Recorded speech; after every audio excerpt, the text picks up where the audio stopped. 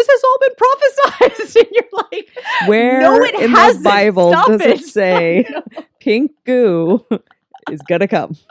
Oh, I'm sorry. Yeah, what book is that in? Ezekiel. No, it doesn't. It never said that. Horror Movie Survival Guide is a weekly podcast where two unlikely gorehounds delve into our horror movie notebook from college, in which we meticulously kept track of every film we watched in the horror movie section of our local video store, in our quest to learn how to survive and to ensure we end up as the final girl.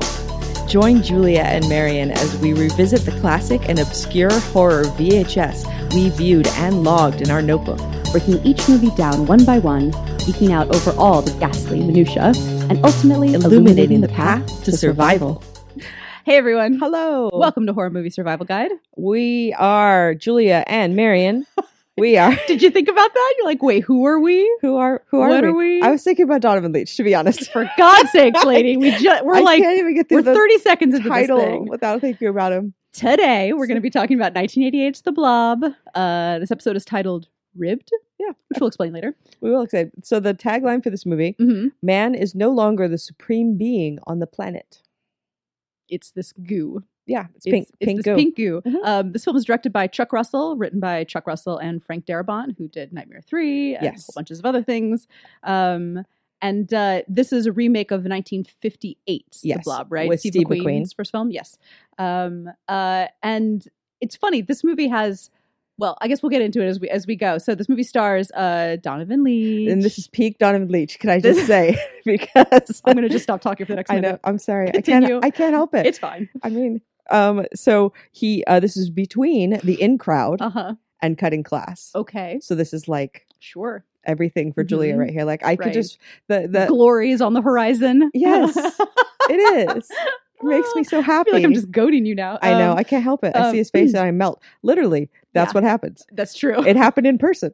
I mean, he In kissed this me movie. and my brain went blank. That's so, true. That is I mean, very true. on the cheek, let's be fair. I don't want to make it more than it is, you know. Do they need to hear the whole story, or can we just Okay, get on I'm with sorry. the movie? I get excited. We also have Kevin Dillon, who plays Brian Flagg, and Shawnee Smith, who plays Meg Penny, and they're sort of our trio who kind of begin this film. So basically, it begins with Donovan playing Paul Taylor, a football player eyeing the cheerleader Meg, who's Shawnee Smith, at a football game, and then we have the bad boy. You can tell because he has a mullet and a leather jacket. Let's just talk about this mullet for 2 seconds. So it's like a mullet. It's like I thought Jason Patrick's mullet from Lost Boys was like, it was something else. It Jason was, Patrick? yeah. Alex Winter, you mean? No, Jason Patrick's like, it's like kind of a shag, but then it kind of like Jason flares. Patrick. Yeah. Who do you think I was talking I about? don't. The guy who is in 90210. What's his Jason Priestley? I was like, what the fuck are you talking about? Jason. Okay, sorry. You need to remove Donovan from enough of the brain of I your can't. brain in order to. I know it's horrible. No, so Jason Patrick's like kind of shag mullet Right. in Lost Boys, I already thought was like quite a thing. And I feel like Kevin Dillon's shag mullet in this movie is just that to like a 12. Like it's just gone up. It's a whole. I have a It has its own suspicion orbit. It has that it's a wig. Nuh-uh. 'Cause Really? I can use. It's 1988. I think I know. It's his. I know. Well, Okay. we'll see. Okay. I because you can always kind of tell because like wigs kind of stand up off the back of your neck a bit. Oh. I feel like it's a wig, Ha, ha, ha, but I could be ha. wrong. I feel like IMDb would have told us it's a wig. IMDb knows all, tells all. That's true. So, So anyway, so he's the there's- bad boy. and they have a great cross cut in the beginning. I think Yeah. Chuck Russell is a really fun director. Yeah. He knows how to have a good time, and this Mhm. is a cross cut between Kevin Dillon ramping up to Mhm. do this motorcycle jump over a broken bridge. Why? because he's a bad boy. Because he's a bad boy. And we have Paul Taylor, who is Donovan Leitch, who is so there's like cheerleading going on, Yes. jumping, It's and like preppy stuff, bad boy stuff, preppy stuff, bad boy stuff. We get it. and he biffs the jump, Yeah, he does. and sees a homeless guy who's Yeah. there who kind of Gives a claps bit, like, and jeers at him. chuckle. Yeah. And then we meet Sheriff Herb and Fran at the diner, sort of Mhm. two more locals. It's sort of this like it's like a small town in California. I think. Colorado, Colorado. Okay, it's like a small town in but it Colorado. was filmed in Louisiana. Okay, there you go. And you also meet, Brian works sort of part time for a mechanic, and we meet his boss. So you're sort of like meeting the kind of the characters of the town. Paul has this jerk best friend Scott, who's always trying to get in whoever's pants, because that's his role. And he's buying condoms at the local pharmacy and encounters the Reverend and is like, "Oh no, I'm buying them for my friend." And the pharmacist is sort of looking disapprovingly, and his friend is Paul, sort of pointing over to him. And he's like, "Oh, come on, what are you doing, man? Let's go. Let's go." What kind of friend sells you out to a priest? The kind of friend who has like that trunk thing going on. I like his trunk. That full trunk. bar in the trunk. It's a bar, and it's also it had like a bar. It had multiple class rings. Yeah, he's got a it cigar had box full. Banaka. So It had. just give That's the guy who does that. Yeah. And so while that's going on, and they're sort of like arguing about condoms, and the pharmacist is getting upset. A meteorite flies out of the sky, lands in the ground. And the homeless guy who had seen Brian biff that motorcycle jump decides to go over and poke it with a stick. Horror movie survival guide If tip. we've said it once, Say it 1,000 times. Do not poke things that fall from outer space with a stick. just don't do it. It's not going to end well. Back away. Totally. We've seen Creepshow. it's gonna crawl you can up the go Jordy stick. Verrill on your ass. Totally. Yeah, you're going to end up with a head full of grass, shooting yourself in the face. Like it's never Bad going to work out. news. It's bad news. But he pokes it. And then the little blob type creature leaps from the stick onto his hand and starts burning him, and he starts freaking out, which, you did it with a stick. So what do you expect? So back to the pharmacy. The pharmacist asks Scott what kind of condoms does he want, and he says ribbed. And then Paul really wants to take Meg out for a date, and he goes to pick her up for the date. And when he does, she's like, "Oh, come in and meet my dad." And her dad is the pharmacist. Wah, wah, wah. I think again that's Chuck Russell, like It is. having some fun with like introductions all around.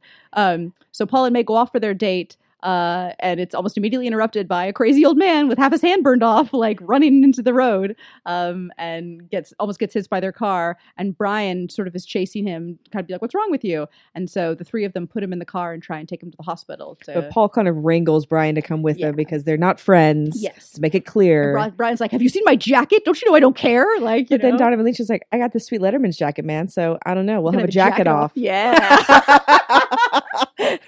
That's us. What's wrong with us? Mm. Jacket off. That's amazing.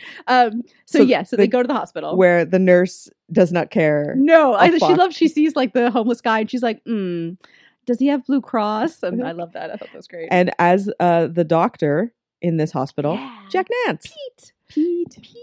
Who has like 2 lines. Yeah, but that's okay. I'll take it. I'll take anything. Any Jack Nance is good. Yeah. And so Paul, sort of no one's kind of paying attention to him for a while. And so Paul kind of walks down the hall and sees something moving mysteriously under the old man's, under the sheets. They have a cute little scene beforehand. Where they talk about how the date's not going very well. Perhaps this isn't the dream to be in a hospital waiting to see about the old guy we hit with our car. So he's going to go buy her a soda. Right. But then what's wrong with this hobo? Oh my, he is gone. So Jack Nance and Paul open the sheet because something's moving, and like the lower half of him is like burned off. It's just into acid this, has eaten through him. Goo. There's nothing. Like and it's gross. Yeah. Like, let me tell you, folks, like the effects of this movie are really interesting. Yeah. And I feel like there's some sort of rear projection stuff that doesn't hold up as well, but there's a lot of practical stuff that really holds up and is really, really impressive. And there's some things where I'm like, nope, no idea how that's done. Mm-hmm. This movie was made in 1988, so I think that's really impressive. So Paul's like, so the doctor runs off and Paul's like, "We got to call somebody. Like, this is crazy." So he goes into an office to make a phone call, but you can see the blob is like hanging out in the door behind the office, and the blob kind of like blobs its way up to the ceiling right above Paul, and then comes down on Paul, and Meg hears like a terrible noise and goes into the office. And this shot is awesome. Mm-hmm. You guys probably, if you've seen the cover of this film, you probably recognize this shot. The blob is sort of taking Paul away, but the way that they've staged it is like his face is pressed up against the wall of the blob with like arms out and face out, but his face is kind of coming off. Yeah, it's kind of melting off his as face. he's yelling at her, and her reaction is amazing. It's really, really good. And she goes for his hand and tries to pull him out, and his arm just comes right off. Yeah. So like I think you're gonna have some like strong PTSD about that. That's like a bad first date. That's a terrible first Not date. a good first date. So I love the fact that we get you think that this guy's going to be the lead character, but actually it's going to be That's the what I fuck was off. going to say in the beginning. I Yes. love it, but you kill Jonathan Leach in I the was first gonna 10 say, minutes of the yeah. movie, and I go, no. But that's what I enjoy about it, is it feels very, Psycho, Scream, that thing where obviously like Paul is set up to be our hero. Yeah. And then immediately we've dispatched him 10 minutes in, and clearly Brian's now going to be our hero. Uh-huh. Bad boy, which I think is well done and interesting. R.I.P. Donovan. R.I.P. For the umpteenth time in the horror movie world. Ugh. This kid just cannot catch a break. So then we have, he gets kind of dragged away, and Brian, of course, is blamed because he's like, the bad boy. So the cops like distrust him. And so they're like, somehow you must have dissolved a kid to death. Like, I don't know how they think he did this. But he's like, they're getting a badass, and the cop's all up in his face. And so he licks the cop's face, which is great. Amazing. Yeah, that is amazing. And then they're like, we can't really hold him for anything. He doesn't have any blood on him. Like, he's totally fine. So we gotta and also let him he go. probably didn't dissolve a person. Probably not. Probably didn't dissolve a person. So we cut to his friend Scott. who is making out with the chick who has given his ring to. So now we can go all the way. It's okay. Pouring them, it goes to his like trunk bar and just pours them like a glass of grenadine with like some alcohol on top. Yeah. It's so nasty. So he opens up the trunk, and it's like has its own like special lights. It's and the Gigolo kit. There's like strawberries in there, and like it's so gross and Anything ridiculous. you might need to have a good time. I'd be kind of impressed, to be honest. Yeah, but would you have sex with that guy? Probably. If really? he showed me, yeah. Oh, come on. If he showed me that sweet bar. With the gigolo bar? Like I'd in the be like, trunk? All right. Man. He's working hard for it, you know? I mean, I'll give you props, but but aside from that. He's putting in a little effort. I mean. A lot of effort. But he's left the door open, and so his girlfriend is sort of like passed out, and so when he comes back, it seems to him that she's totally passed out, and so he takes some liberties. He's like, well, hey, I'll just unbutton it's a little hot in here. I'll just unbutton your belt. Just stick my hand down your shirt, and then a horrible like rope of blob comes out, grabs his face, and then she like implodes. Yeah. And then explodes into sort of blob tendrils. And it's done very quickly. So it's one of those things where I'm not quite sure what I saw, but what I think I saw was something really impressive and looked all practical and not like early CGI or anything like that. And, Scott gets taken out. But the whole time from the minute her sort of chest goes blobby to when her face gets sucked into itself and then explode, the whole thing was amazing. Really, really well done and super, super gross. I love this film because it doesn't skimp on the kills. And I feel like a lot of times these kind of movies do. Totally. Like when you go to see, I think that's probably one of the reasons they wanted to remake it is like the 50s one's not going to be as gory and like, let's show some blobbing going on. Like why are we afraid of this pink goo? This is why. Right. Or everyone gets blobbed the same way. Like it runs over you or it, or you open the door, blob in the face, But yeah, so far it's like a lot of big characters really early on get killed, in disgusting ways. And the blob keeps kind of changing and transforming because it's getting more strength, it's eating more people, and so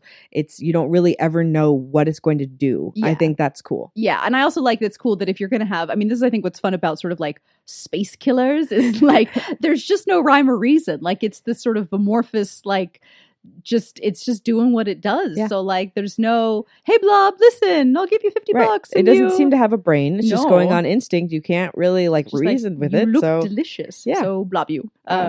So the cops interrogate Brian and eventually let him go. And Meg tries to get Brian's help because she's kind of twanged a little bit. And but she does come down. She was going to bail him out, which I think is quite sweet. No, she was. And you get the impression like they were friends when they were younger, and then she kind of ditched him to be popular or something. There seemed to be some sort of dynamic like that going on. I love the scene between them in the diner. I think it's a really nice scene of, and she gets to really like, you're like, who is this chick? And like, this is where you get to know a little bit about like who she is. And I also like too that like that dynamic is going to be, which they establish in that scene, is like the reason why the popular guy and the popular girl and sort of the bad boy are hanging out is not just because he thinks she's hot, which he does, but also because she reads him the riot act like right away, because he's just like, whatever babe, like I'm gonna have a sandwich, it's fine. And she's like, you're a fucking coward, like that, and she's like in his face. And it's like later, and he was like, whoa, like nobody calls me that. So that's what sort of binds them, is that she calls him on his indifference as cowardice really early on. And I think that's a clever move, rather than, because I feel like sometimes we talk about unlikely characters getting foisted together, but you're like, there's no way they're doing this thing together, right? And I feel like this one is sort of one of the more believable ones, even though you have them sort of different social stratas. But and also like if you saw something like what they had seen, Yeah. and nobody else is going to believe you. True. Like, you're just going to be like, I have to be with this person because they know, like, I'm not crazy. That's true. Because then it's like power in numbers. Yeah. So then they're at the diner and they pan back to the kitchen. I don't know how this happened. Where the sink is clogged.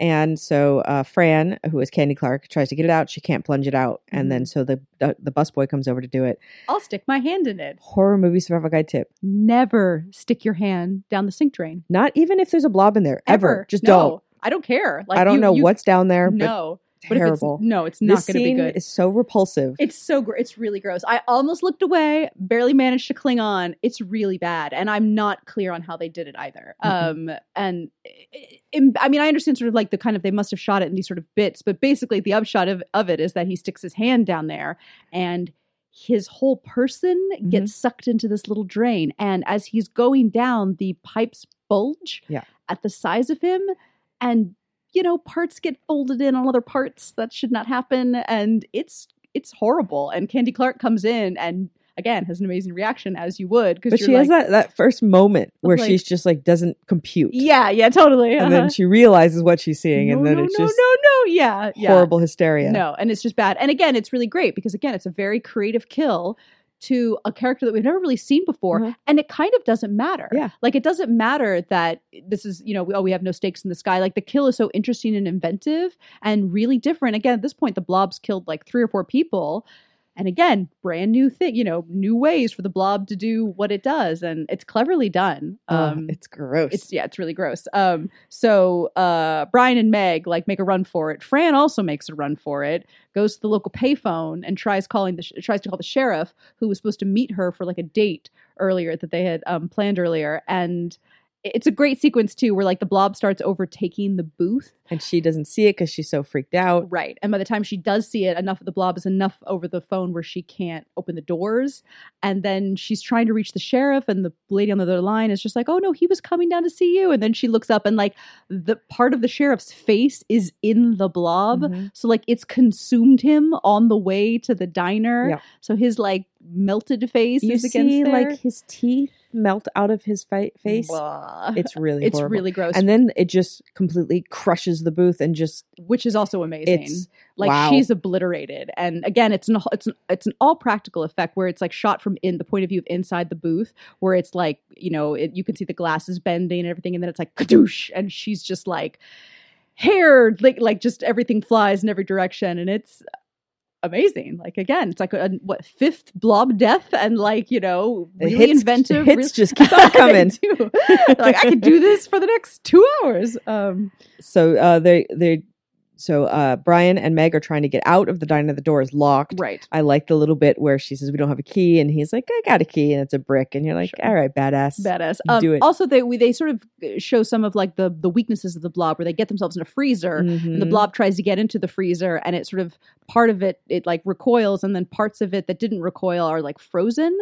So once they peace out, the Reverend comes by. Creepy Reverend. Yeah, played by Del Close, is this super creepy Reverend, comes by and sees the crystals and inexplicably puts them in a jar to keep them. Don't know why. I mean, I do know why plot-wise, but I don't know why he's doing it that exact moment. Because he's driven by a higher power.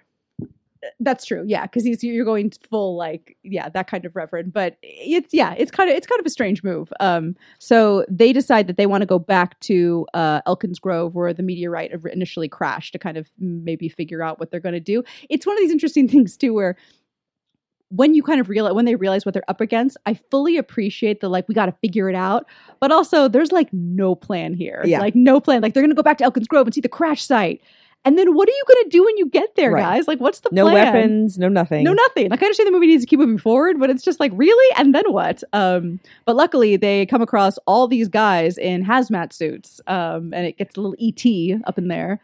Or fire starter or stand all these pick your poison. Yeah, hazmat suits in the woods. Government sanctioned biological containment teams. Correct. The government is always evil. Yep. This is what we learned from 80s movies and all movies. Yeah. Or basically they're here to help, but then also nefarious purposes. But perhaps we're not really here to help. Wink. Hey. And so they sort of basically say that there's like, oh, must have been like a meteorite that had like a bacteria, like a sort of an alien bacteria on it, and that's what the blob is. And you kids have to help us figure it out. And so it seems like we're the government, we're here to help, kind of situation. Just step in the back of this van. Yeah, it'll be fine. Don't worry about it. No, we'd rather not. And they're like, oh no, you're gonna step in the back Get of in this the van. van. We have this big gun that's saying you will, and they go, okay.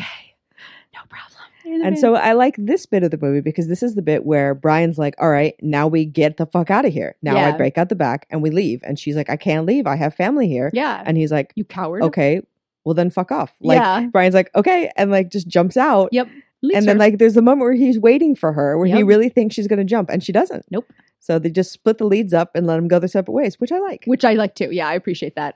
You also have the movie within a movie bit where like Meg's younger brother and his friend have gone off to see this hockey mask movie. It is the Garden Tool Massacre. It's your basic slice and dice. It's your basic slice and dice. That sounds like us. But Eddie is a curious character, her brother's friend, who's wearing headphones during the film. Right. It's an experience I've never tried. I know. I've never tried bringing in my own music to score a film. Maybe I should. But maybe with that kind of movie, because he's not in it for the dialogue. Yeah, he just look at the tits. Yeah, so probably. But you have a movie within a movie bit where everyone's watching it, and then basically everyone at the movie theater one by one gets knocked off. So like the projectionist, like the air conditioning unit isn't working right, and he looks down the air conditioning unit, and then it's like blob in the face, and then like the manager comes up. And they got the great yo-yo gag where he's like on the ceiling in the blob, being eaten, still alive. Yo-yoing. Yeah. Good yo-yo death. Yeah.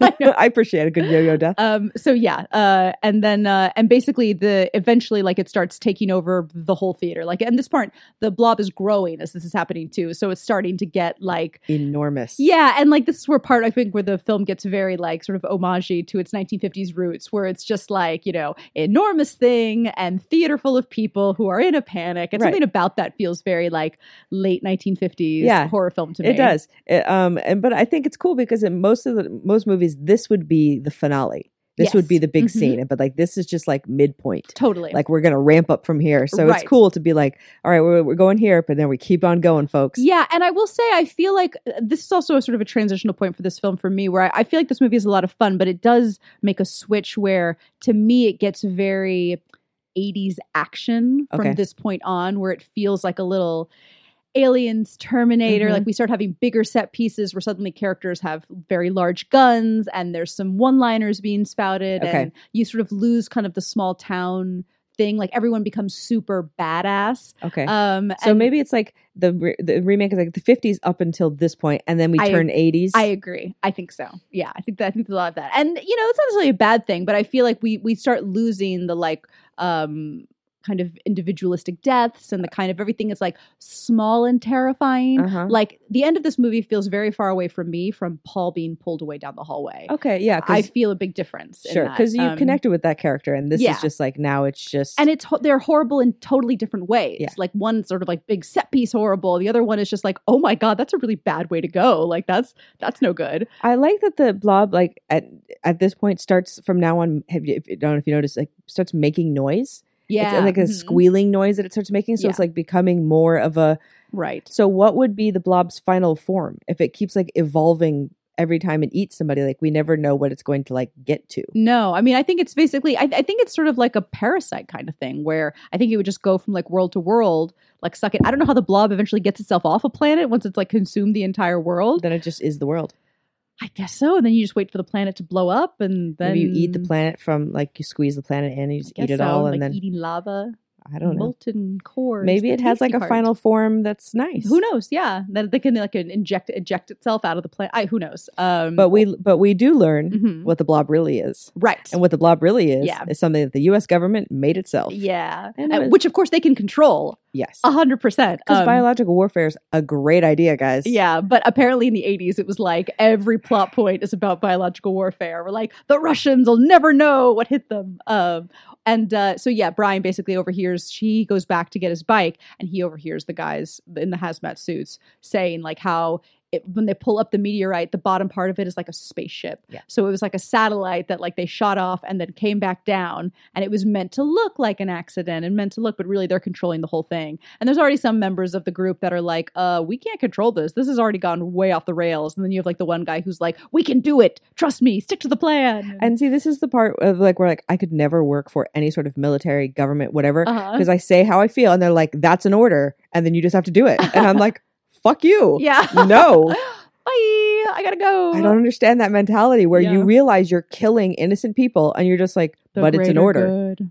The greater good. Crazy. So they're quarantining the town. Everybody's in panicking in their pajamas. Right. And Meg and her brothers have escaped from the movie theater into the sewers. So you have a whole big sewer sequence where like they're trying to get them to kind of climb up a rail that's going to go out a grate.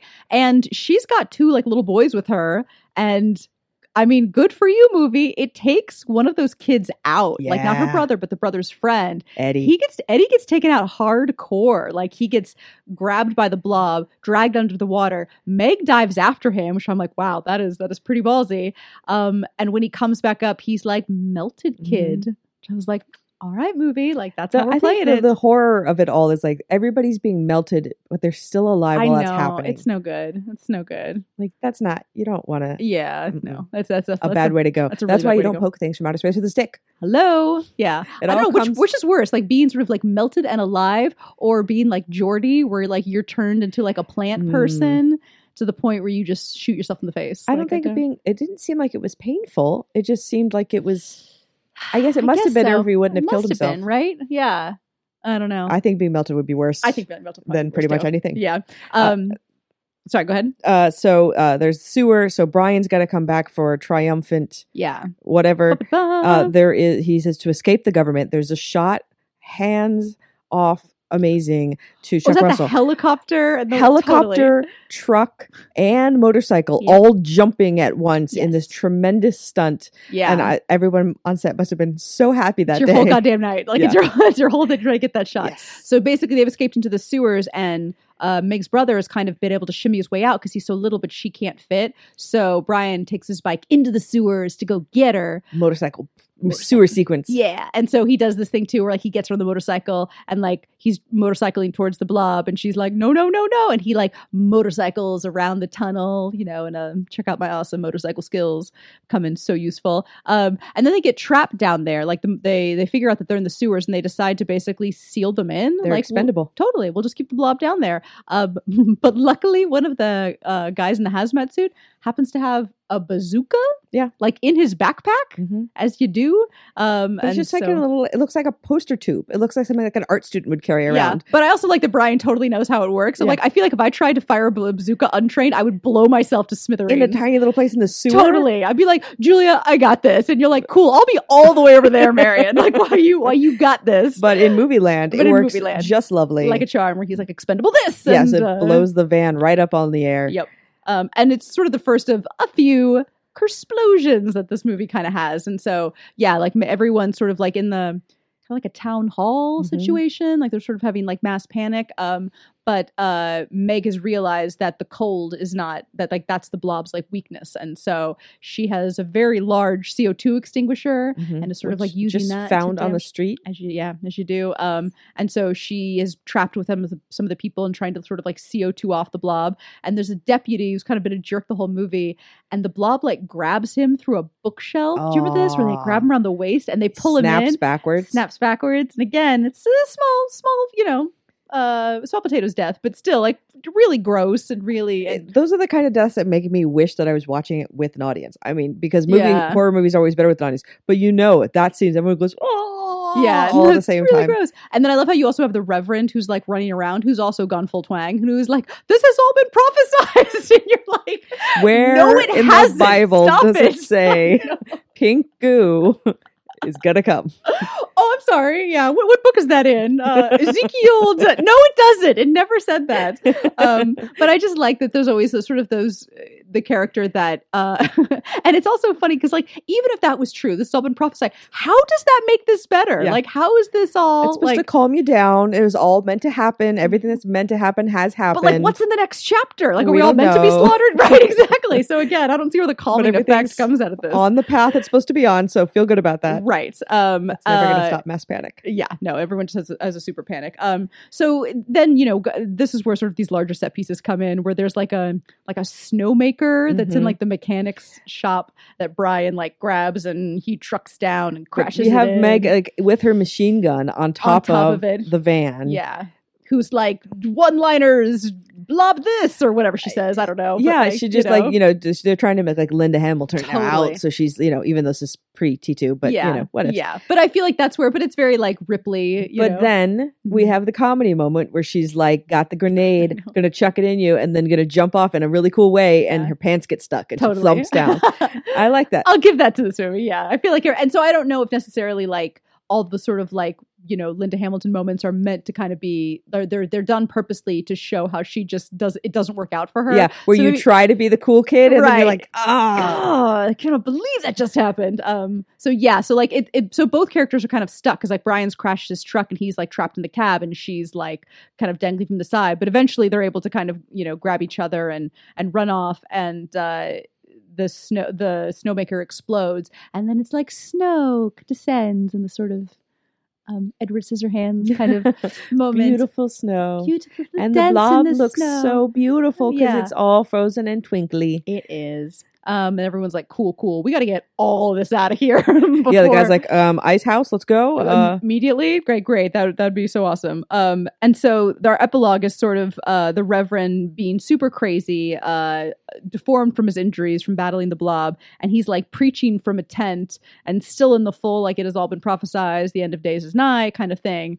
And this lady comes in and is like, well, when will it all end? But when? And he's like, but soon. And he pulls up the glass jar with bits of frozen blob that are now no longer frozen.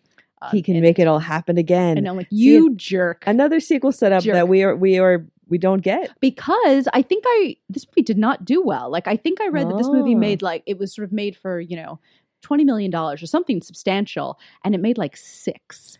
Like it was one of those ones where like it was like now it's sort of a cult hit, but when it came out, did not do well at all. I think it's got it all. I think it's got creative kills. It's got fun characters that I care about. Yeah, it's got like a crazy directing style. I'm into it. Yeah, no, I am into it too, and I do think I think the most amazing thing that really, really holds up are the visual effects because not only does everyone get a unique kill, but it's gross, Yeah. And it's like you have a big gelatinous monster. Like, so you're like, how can that be scary? How gory can it be? But they make it really gory. Yeah. So like, good for you guys.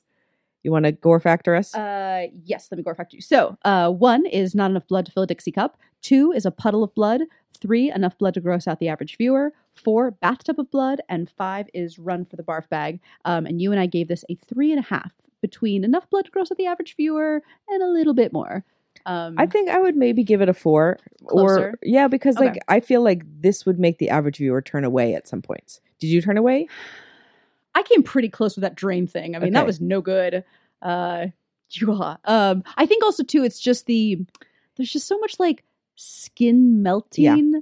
Like there's that one guy, like one of those hazmat guys who's like, I'm not dead, help me. And like his arm is like melted off of him and she tries to get a gun or something off of him. And it's like that stream of goo that formerly was his skin. Like that's not quite, it's not baths of blood, but it's something else. It's quite gory. Yeah.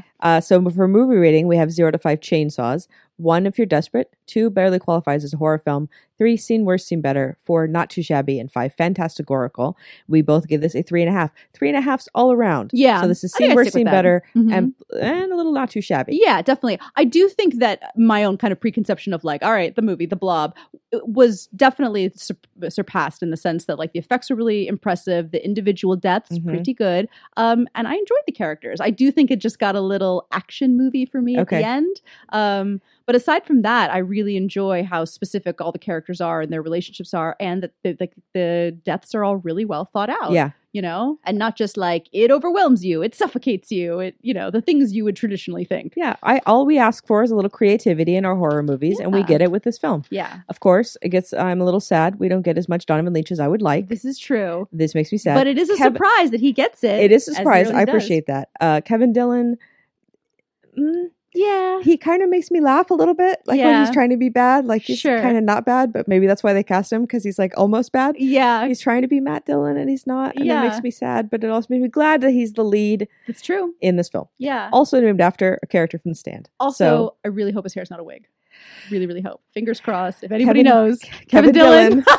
If you're listening to this, tell me it wasn't a wig. Just tell me. It would make your heart happy if it wasn't. It would really make my heart happy. I want that to be real hair. Well, if anybody else knows, we are on Twitter and Facebook and Instagram. Yeah. You can let us know if you know. Maybe you have the inside wig track. That would be awesome. Tell us, people. So next week, we are going to watch a film from 1980 that has the debut of an actor you may have heard of. Maybe once or twice. He's been in like 2 things. Maybe. Tom Hanks. Tom Hanks.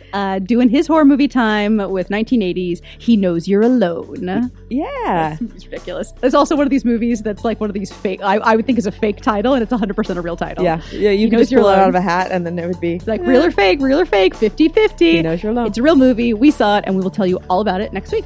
See you then. Bye, guys.